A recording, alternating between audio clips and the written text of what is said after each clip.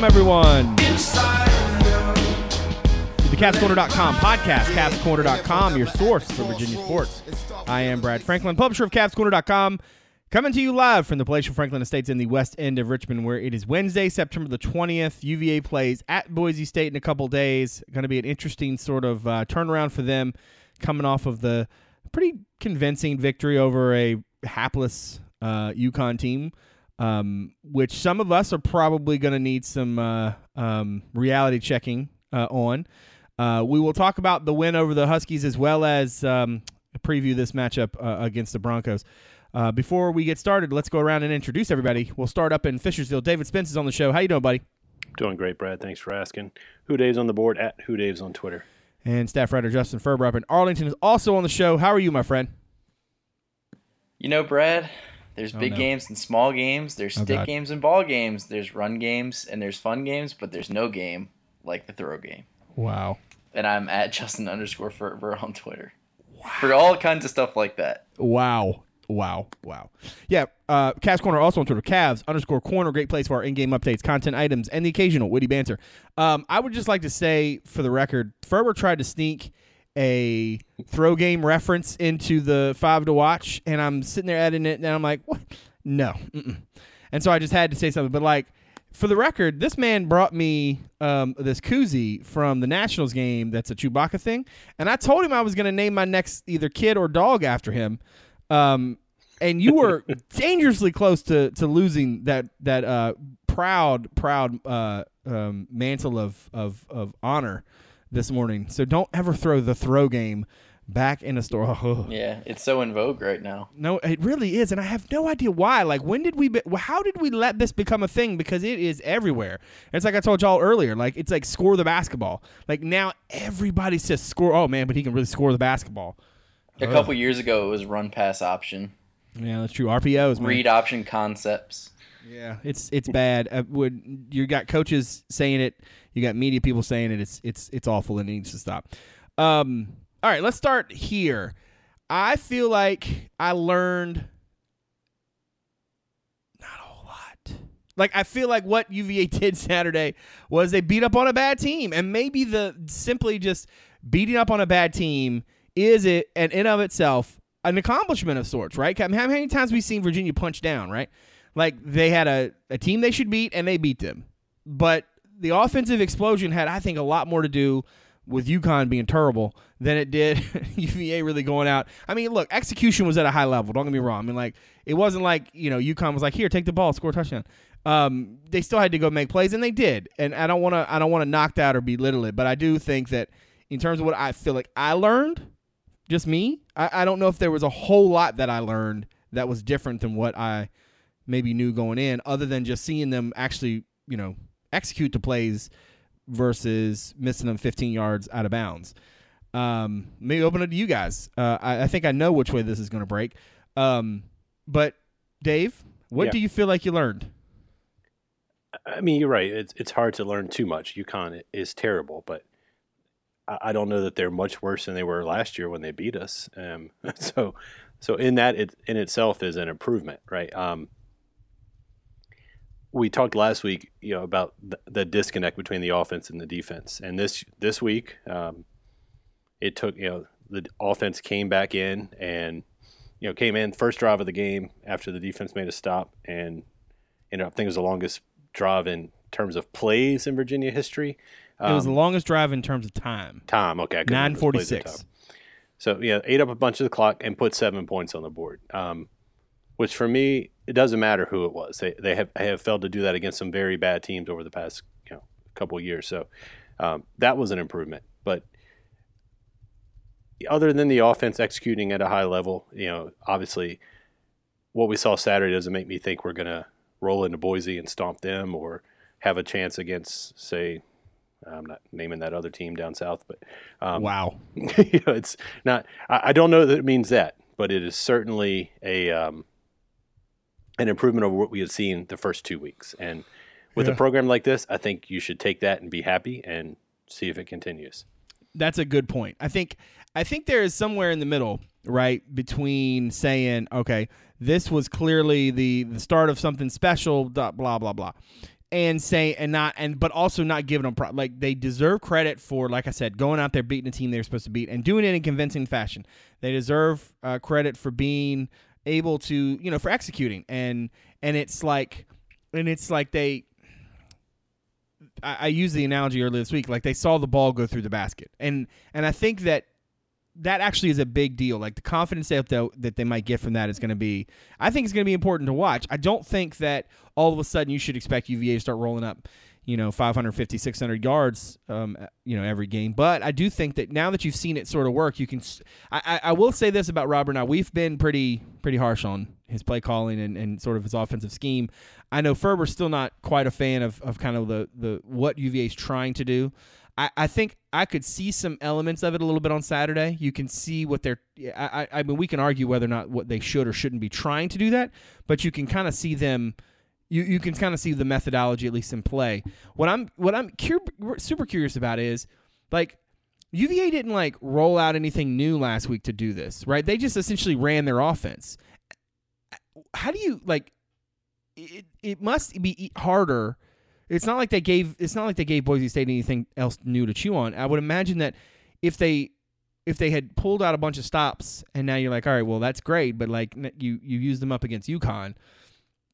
I feel like it means that whatever tricks they do have in the bag, if they have any, are still there, because this was legitimately like maybe they tweaked a little bit in terms of how they use Zacchaeus, but other than just trying to get him the ball in a place where like the whole stadium didn't know it was going to him. And Ben Kirk mentioned on the teleconference earlier today that the idea that like they're spreading the ball around and that actually helps them a great deal. One, because it gets more guys going, but also two, because it sort of gives the defense a lot to sort of look at. But I do think it was good for them to use Zacchaeus in a very positive way. It was good, I think, for the offense as a whole to, like I said, see the ball go through the basket. But ultimately, I don't know how much it really changes anything unless, they go out and do it again. If they do that Friday night, I mean, I think I'll be a staunch believer. Ferber, what were some of your takeaways from sort of where this whole thing went on Saturday? Yeah, I mean, it's not that necessarily I'm not a fan of the scheme overall. I get it. I mean, it worked at BYU, and I think it can work here. I just feel like for weeks we were seeing like half of it. For whatever reason, it was just a more vanilla version or less complex version of what it could be. And it seems like some of the stuff that they were missing was like just get Zacchaeus the ball in different ways. I mean, that's something where you kind of have to build a scheme for that. I mean, when they got to UVA, they didn't know they had him. So, I mean, it's a different sort of concept within the offense itself. I think what you really saw was that how, the running game can open up the passing game.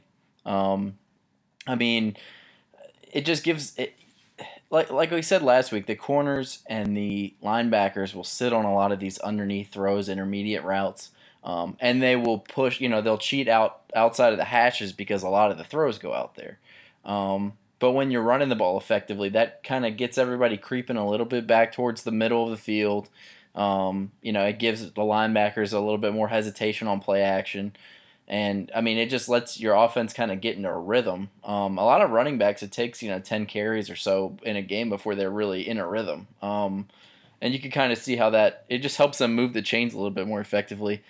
I mean, what we did see, I think, different is we saw a few more plays in the middle of the field than we did in some previous games. And some of that was, at runs after the catch and that kind of stuff. But also the deep pass and concepts, and obviously the deep pass was a huge part of the game. But they didn't throw the ball just straight down down the sideline like they had been in previous games. I mean, the throws that were completed down the field were, they weren't necessarily right down the middle of the field, but they were more in a position where a guy can make a play after the catch. I mean, I said this on Twitter during the game, but what we saw on Saturday is, I think, what they wanted the offense to be in an ideal world, right? A lot of complete passes, intermediate throws, mix in the running game, long methodical drives, and, like maybe a few deep shots here or there. That's why they wanted to run the hurry up last year, because they thought that they could do that and the tempo would make it hard for teams to stop them and they'd be able to run up a bunch of points. They weren't really able to do that, but now, I mean, it seems like this game was a good example of what it can look like when it does work. I mean, again, another game where they won the turnover battle, so that kind of stuff matters. And if there's one thing to take away from the offense, I don't think they're going to perform like this all the time, but the fact they're playing much cleaner than they did last year, even in the Indiana game, they're just, they're not killing themselves with penalties and turnovers. And I don't know if that's going to keep up, but if it does right there, I mean, that's a good sign that the coaching is working in itself, because that's something we didn't see for a long time. Yeah, Justin, you were talking about like seeing half of it. There was one concept and one play that stood out to me when I did the rewatch. That Levrone touchdown late in the game. Like, we ran that same route concept probably 4 or 5 times against Indiana, but whoever the deep receiver was, who in that case was Levrone, was running to the sideline, and that's where Kurt missed that throw 3 or 4 times. On Saturday, the underneath, I think it was Zacchaeus underneath, came across, took the corner. Levrone, instead of going to the sideline, he went up the hashes and towards the pylon. It's more like a wheel route. Yeah, and it clean. Everything was clear. And Kurt is a much better deep passer when he's leading a guy versus hitting a guy, going side to side deep. He's good with those intermediate throws side to side because of his arm strength. But he's got more room for error when he's throwing it under it, like throwing it up for a guy. So that simple thing was like a complete change from what we had seen against Indiana. And then multiple times this year we've seen Zacchaeus in the backfield. This is the first game they gave it to him a few times. And that doesn't seem like much because I think it was 4 rushes he had. But now if you line him up in the backfield and we handed it to him 3 or 4 times, all of a sudden the linebacker or safety or whoever has got him in man coverage or who's checking him in the zone is going to hesitate a second before they follow him out of the backfield so he can get a jump on his pass routes. And you saw that a couple times on the slant. So it's little things like that that add up, especially when you throw for a school record. Now, I know it was UConn, but it's not like Sean Moore or Aaron Brooks or Matt Shaw didn't play some crappy teams in their day.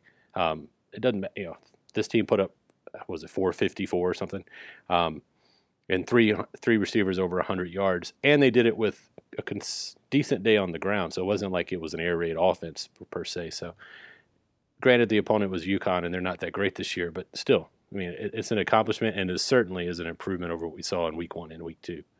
I think the one thing that I kind of took from it is once it got moving, you could kind of see that UConn was second-guessing themselves a lot. Yeah.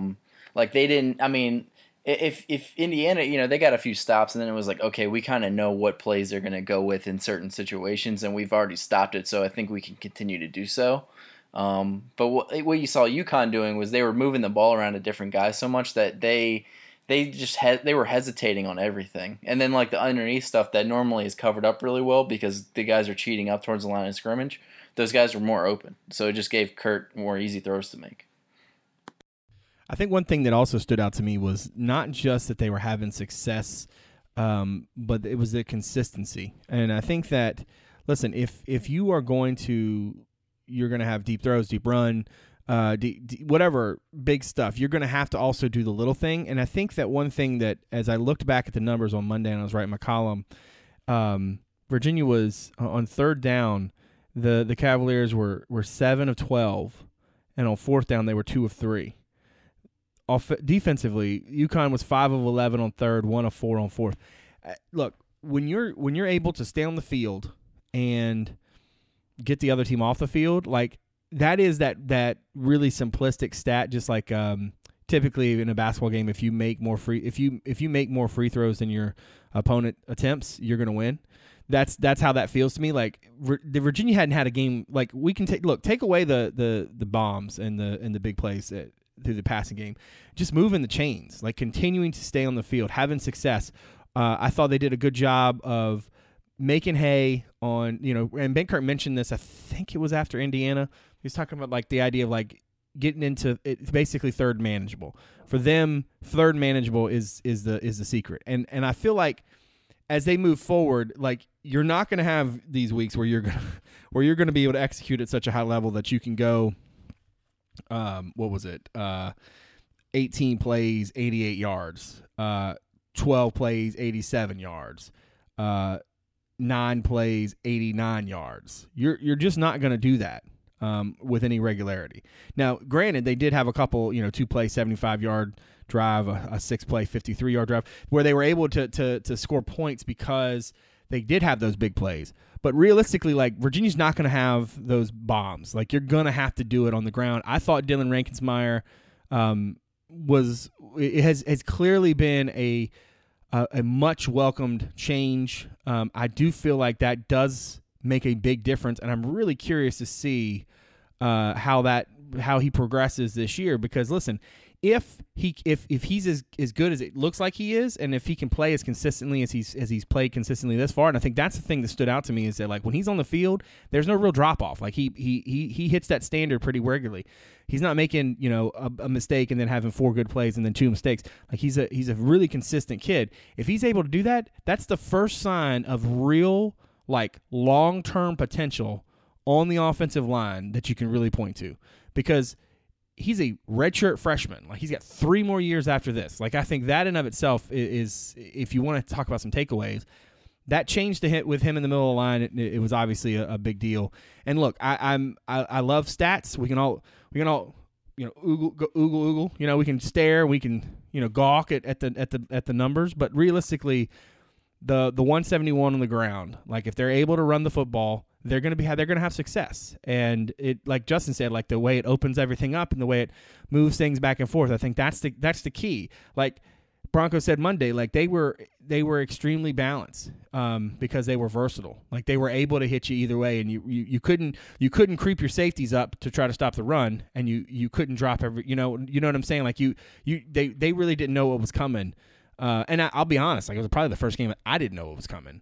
So I don't know if Robert Nye has changed up some of his tendencies. I mean, typically the old adage is that you don't, you as a play caller. But look, the proof is in the pudding, and it clearly looked good. Now your question is, how do you do that against a team that has lost, like, 6 games in a decade at home or something, some nonsense like that?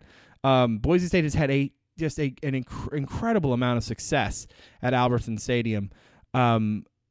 Ferber, I know in talking to you, or I guess in some of the stuff you've said this week, this feels like a game to you that Virginia is gonna be tough for them to stay in. As the sort of the guardian of the reality, how down are you on their chances this week? How do you sort of see this thing stacking up?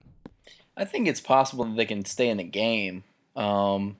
Winning, I think, that's a long shot, just because of Boise State's track record of success at home, and just UVA's lack of a resume as far as going on the road and winning these types of games. I mean, when's the last time they won a game on the road against a team like this? They haven't won but 2 games on the road since I've covered the team, bro.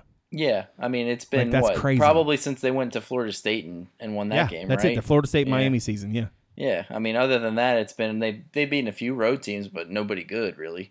So, I mean, I don't see them winning the game, but I think they can, if they can build on what they did last week. Obviously, Boise State's not UConn on either side of the ball, but I think they can stay in the game. It sounds like Brett Rippon, the starting quarterback, is going to play. He was upgraded to probable today.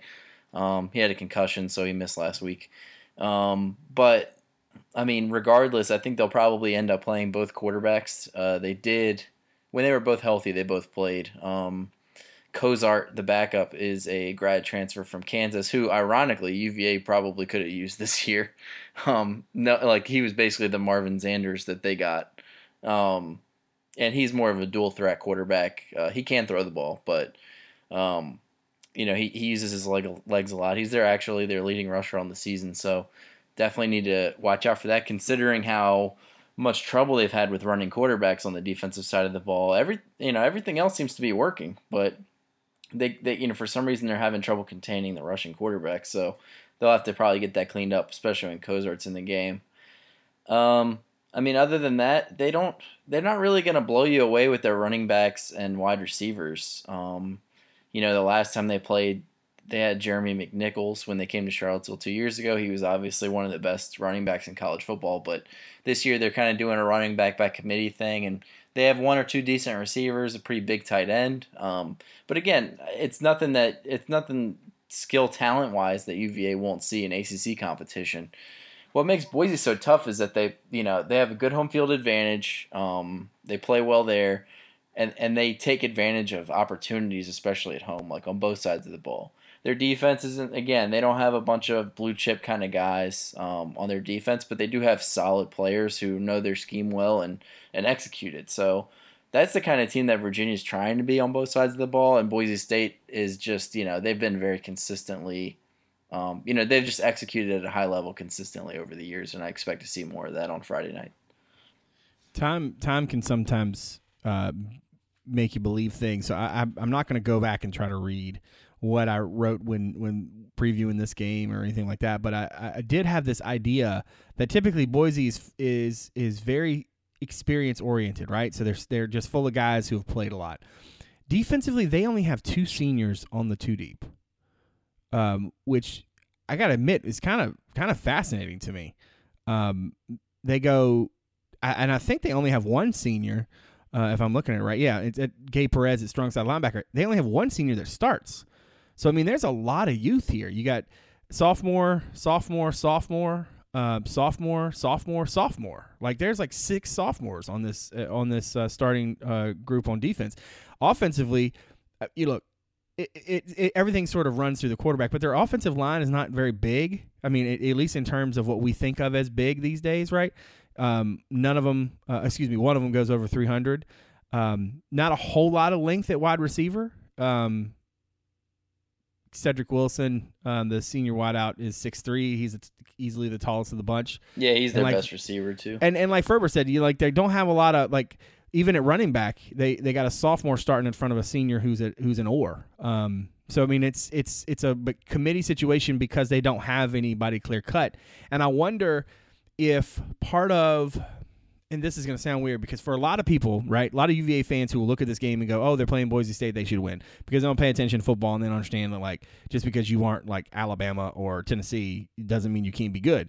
That being said, I wonder if those of us who do know Boise State's history, if we look at this team and say, you know what, they're going to be good because we're used to Boise State being good. But I look at this from an experience standpoint. I mean, look, their cornerbacks are sub 6 foot.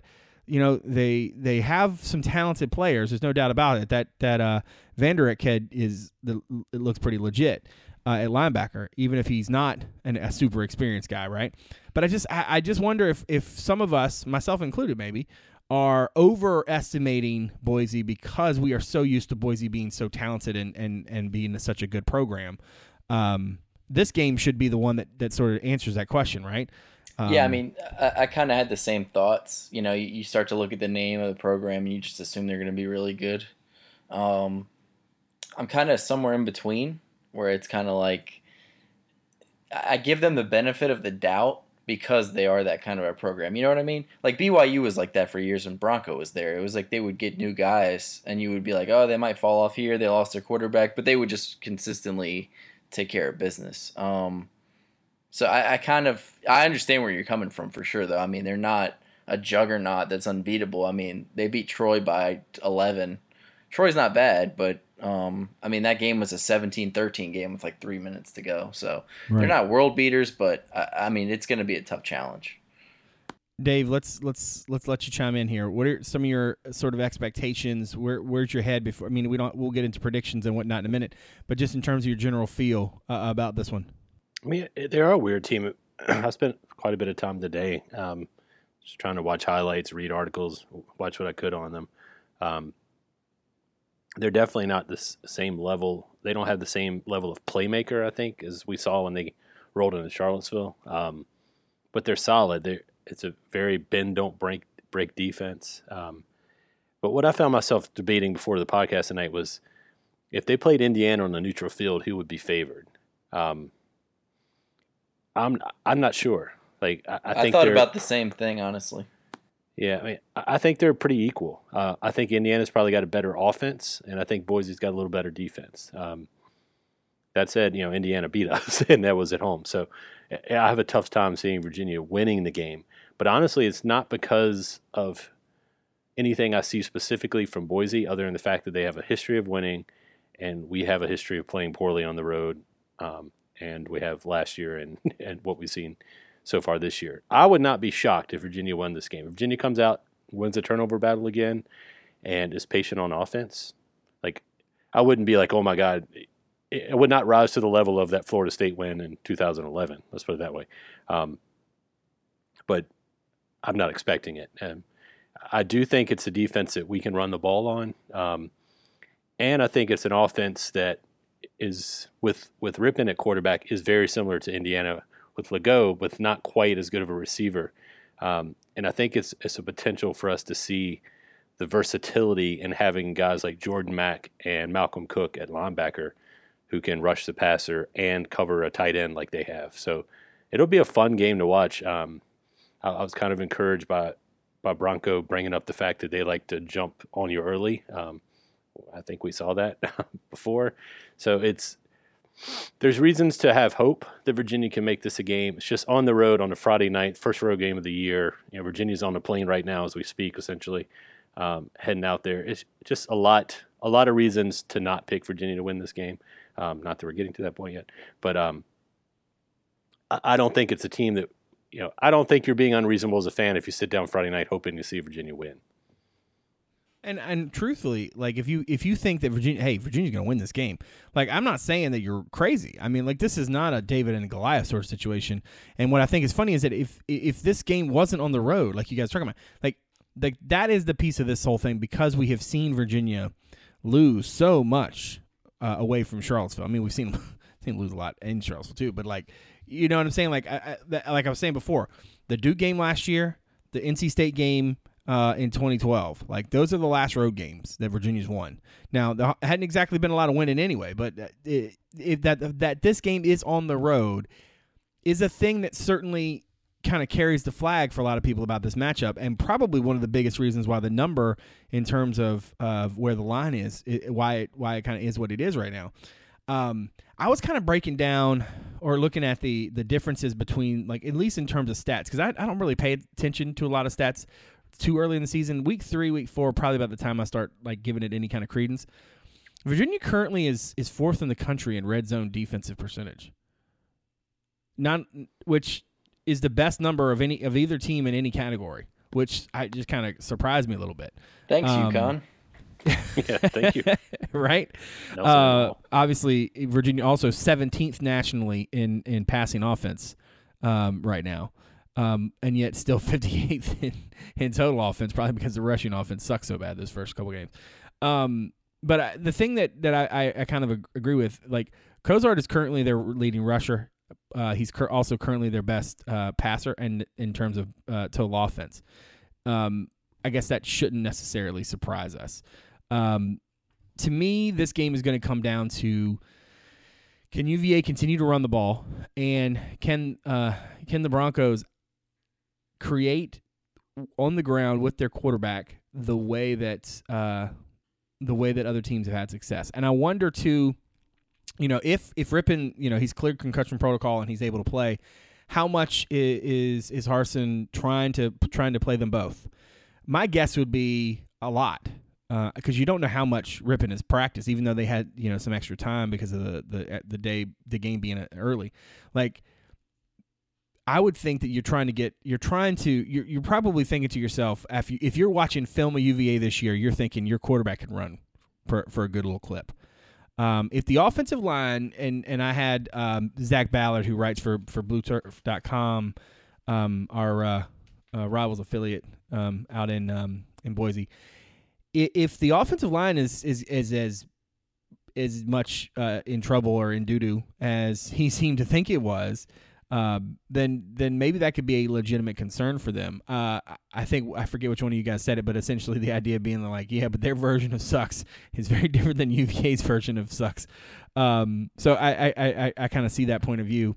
I think the more I look at this thing, I think Dave's point about Bronco being very upfront about the idea, like what they want to do right out of the gate, I honestly think that, like, that's the first time a coach has ever said anything that made, I guess it's been a long time at UVA, or especially since I've been on this beat, I can't think of the last time I heard a head coach basically say something that amounted to momentum or something to talk about emotion, like not just like the who you play for stuff, but like this is a legitimate thing that they do this. They are known for this, and you have to be ready from an energy level standpoint. Like it's not just about like the X's and O's. It's going to be like your emotion of the game. And you've got to be focused, and you've got to be your energy level has to be there already. Like you can't wait. You can't have a slow start. You're gonna have to meet them and meet that energy level. I just think that was really refreshing in a lot of ways. Like it seems so obvious, but like I'm so tired of UVA coaches getting on the podium and talking about like, oh, it's just another game and blah blah. Like on some level, man, like you got to be amped, and your kids have to be amped. Everybody has to be ready for what they're going to try to do to you right out of the gate. And clearly, in 2015, that happened, right? We all saw that. I think on the site today, essentially the end of the Mike London era was not a great deal of fun that night. Probably the worst night of my UVA professional career. Simply because they did not run to the roar. They did not run to the roar. No, they and it was so over so fast that like you had to live with this thing for the rest of the night, and like then it was like a day early, and the whole world was watching, and everybody was just angry, and it was one of those days where I was like, yeah, can I just throw up like a under construction banner on the front page of the site? Let's get into sort of talking predictions. Who wants to go first? Who's up? Who wants to go? I can go. It's fine. All right, Dave. In the preseason, you had UVA losing this game 45-24, 29. I can't read my writing. I'm sorry. Reputation. 45-29. How you feeling now? That score, I'd take the under on that real quick. I've been looking. Going back to the power index says we essentially have the same chance to beat them as it gave UConn to beat us last week. And then it's a 13.5 point spread. It moved down today, and then it jumped back up in the last couple hours. I guess with the Ripon being moved to probable, which surprised me because I think they're better without him against us. But the pure money line on this game, if you took Virginia straight up, Virginia's a plus 450. That kind of tells you it's an unlikely win.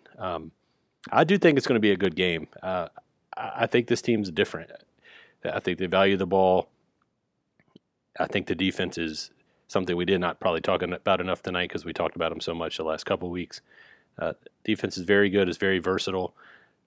It's the best defensive backfield I've seen in quite a while. And I think they're going to make life hard on Boise. What I'm worried about is Boise's, can we run the ball? First of all, even, UConn wasn't that good on defense. Can we run the ball against a plus, above average defense? I won't call them great, but, probably the best defense we faced this year. Can we run the ball against them? And can Kurt be patient and not force a deep ball? Because that's what they want you to do. So if Virginia can keep the turnover battle even, I just have a hard time. I think it'd be a close game. I just have a hard time putting Virginia over the top with the fact that it's a road game on a weird night, so far away from home, and given the special team struggles Virginia's had. But I am going to amend the score greatly. I think it's going to be a low-scoring game in the 40s at kickoff. The Boise crowd, I don't know if you guys watched it in the other game. It's going to be loud, but it's not like it was a couple years ago. They're not filling that stadium up anymore. No, there's a lot of people not very happy with the program after Chris left. I'd love to have that problem, but right. Yeah. Remember when he was going to come here? I'm going to go. I'll go 24-17 Boise. 24-17 Boise. Ferber, what about you? What spoiler alert to people about what they're going to see Friday. What was morning. my preseason prediction? Oh yeah, hold on, let me see. Ferber, in the preseason, you had Boise State winning this 38-21. Interesting. And I remember on that podcast, I said if UVA starts 3-0 or looks good in the first 3 games, do not let me pick Boise State. You did say that. Yeah, because, I could see how the temptation might be there. I've been studying Boise State a lot the last, 48 hours, just kind of trying to get ready for the preview and get ready for this game. But I think Dave kind of hit the nail on the head, honestly. I'm not normally the most like irrationally optimistic guy, but I think there's reason for optimism going into this game. I think if UVA can win the turnover battle and their defense plays at the level that it's been playing at, they'll have a chance to win or at least be in the game. The X factor, I think, honestly, is going to be, can UVA play clean on offense like they have been? Because Boise State's going to put a lot of pressure on them, unlike the first three defenses that they played. I mean, Indiana's defense was decent, but they got up a big, and they were up like 14 points in the first half. So at that point, they could kind of just like sit back. I think if UVA can win the turnover battle, that's such a huge thing. And I think a fast start, you guys kind of hit on it, would just be so paramount for the offense's success.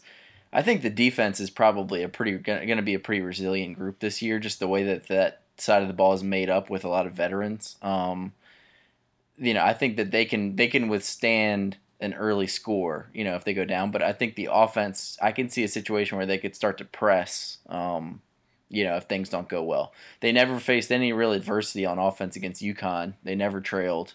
UConn almost tied it up at the beginning of the game, but they weren't able to. So, the adversity is going to be there, whether it's, in the first quarter or in the second half. So, I'm going to change my prediction from the first half, or from the first prediction I made. I agree with Dave. I think looking at this game, Boise State's going to put a premium on trying to turn UVA over and just keep this game in the 20s because they feel like they can win a game like that. And UVA still has to show that they can go win a close game like this. I mean, they walked over William & Mary, and they pretty much dominated UConn from start to finish. So, it'll be interesting to see if they can show some resiliency in the second half if it is close. I'm going to go ahead and go Boise State 21, Boise State 27, UVA 21, so a little bit closer, and I think UVA will cover. But I think that there's a lot of variance possibility with this game. I could easily see it being a game like 38-21 if Boise State, we just, underestimated them a little bit and they play well at home and UVA regresses a little bit.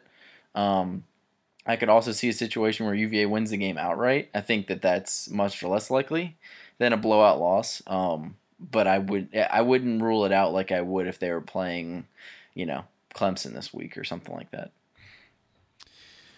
In the preseason, I had this Boise State 31-14. I'm going to give UVA some more points, but I feel like that's just about right. I think the Broncos ended up winning it 31-24. I'm like Dave. I would not be shocked at all to see UVA win this game. There are some games on the schedule that I'm going to be sort of shocked to see UVA win, but this is not going to be one of them. I think the road aspect, like I said before, sort of taints our view on it. It's hard for us to take UVA seriously on the road right now. And until they put some they scratch together a couple of either close losses or hard-fought losses or maybe even some wins, we're just never going to be able to really kind of take them seriously from a prediction standpoint. Now, in terms of the game itself, let me give you two numbers that are giving me heartburn. All right, and probably one of the main reasons that I didn't pick UVA to win, even though I have it as a one-score game right now. And I realize third game of the season, statistical nonsense, but just in general.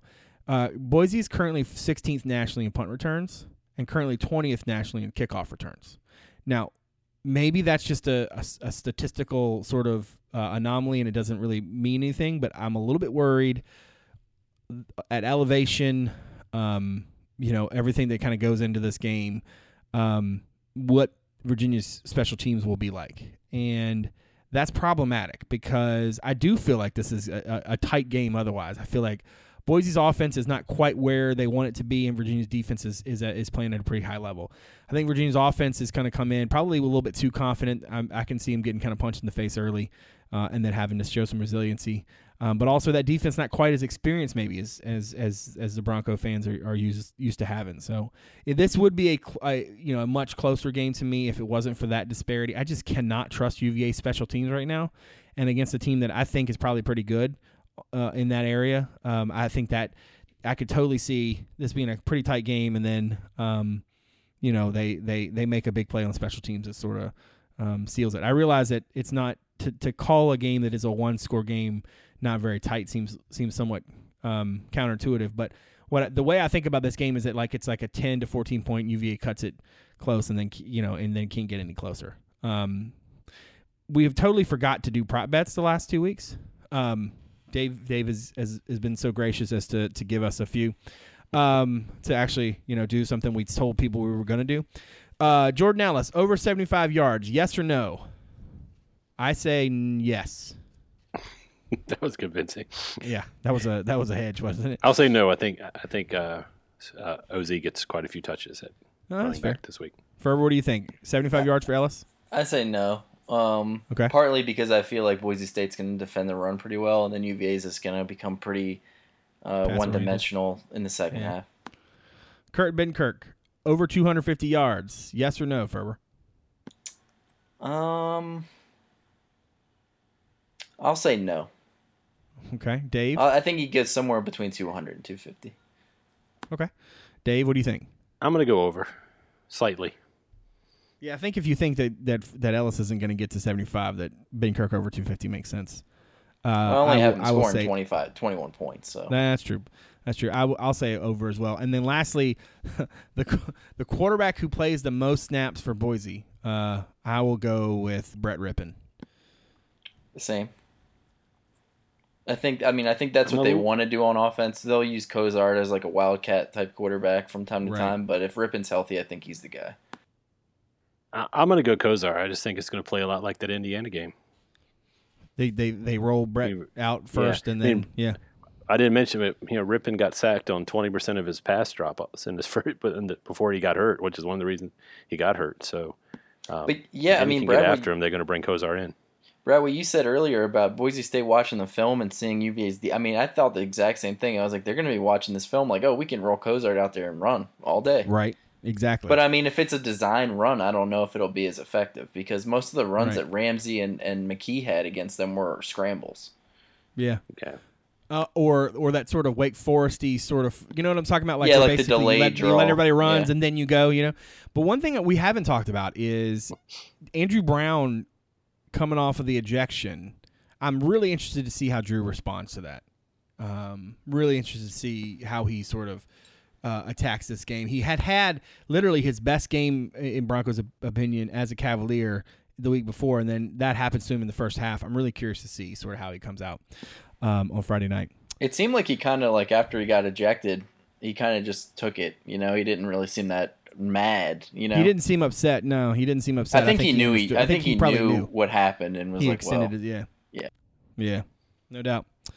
Well, I think that's a good place to put a pin in it, guys. Want to thank everybody out there for continuing to support the show. We've done 221 episodes of this thing. That still blows my mind. I still have no idea how that actually happened in real life. But thanks to everybody out there for continuing to listen to the show and support us. Thanks to Dave and Ferber for being so gracious to give of their time as always. And we will we'll be back next week to talk about this game and kind of where things are as UVA's in the bye. It feels weird to say that the season is almost, is to this point 3, be 4 games at that point. A bye week seems early, but we'll give you some grades, and we'll think of some other nonsense to hash out during the bye week as well. So for David Spence, for Justin Ferber, I'm Brad Franklin, publisher of CavsCorner.com. Thanks for coming out. We'll see you soon.